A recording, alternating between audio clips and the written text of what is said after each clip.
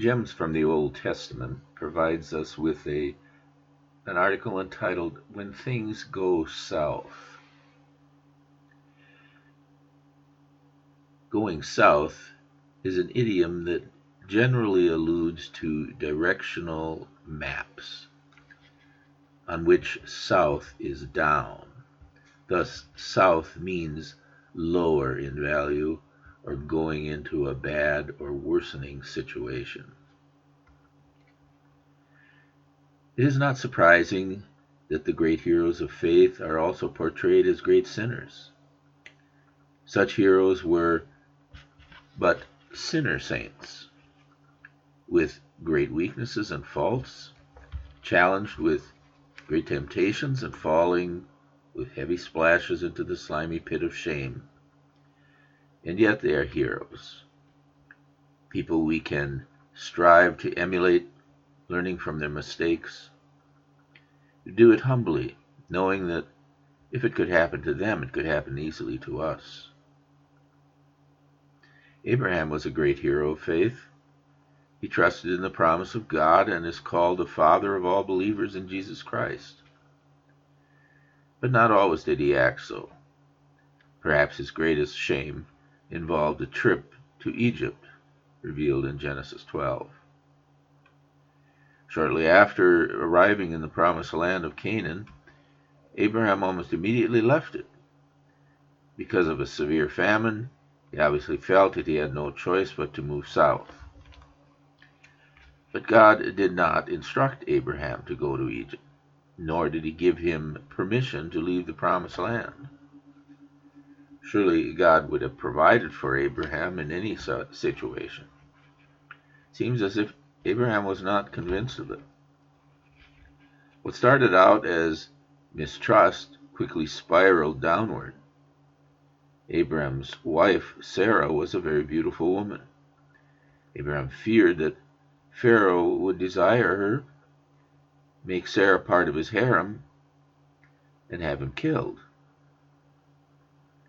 And so he convinced Sarah to say that she was his sister. That made Abraham a liar to save his skin. What Abraham feared happened. Gorgeous Sarah became the talk of the town and was taken to Pharaoh's house. However, instead of killing Abraham, Pharaoh treated him well, giving him much livestock and many servants. And Abraham took them all, refusing nothing. That made Abraham something worse. But the worst was not the way in which Abraham dishonored his wife, but in the way he threatened God's plan of salvation. For if Pharaoh had succeeded in his lustful desire of keeping Sarah, there would have been no heir and promised seed through her, and no redemption for mankind. At this point, the Lord intervened, sending plagues upon Pharaoh. Getting the message, the king confronted Abraham with his lies and deceit and kicked him out of his country. Good riddance. Romans 5 says, where sin abounded, grace abounded much more. Despite Abraham's foolishness, God protected both Abraham and Sarah, delivering them northward to safety. God even allowed Abraham to keep all that Pharaoh had given him. God reiterated his covenant promise to Abraham, eventually gave him the promised son, and made Abraham the father of a great nation. How merciful and gracious the Lord is. Surely we can sympathize with Abraham as we recognize our own weaknesses. We also can fear and panic in tough times. We can lie and deceive to further our cause. We can disgrace and betray those whom we say we love. We can build roadblocks to God's plan of salvation, even doubting Christ and compromising his gospel.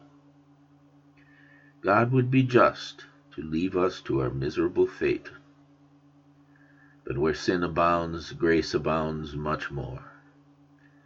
Where sin abounded, God sent his Son to save mankind.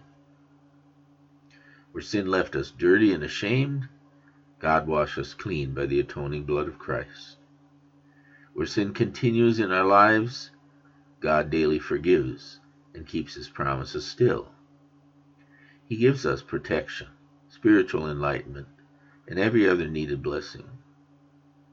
O Lord God, who in all the world is like you, have mercy upon us and lead us upward to our promised homeland. This article was written by David Firstenau, retired pastor who now lives in Eau Claire, Wisconsin.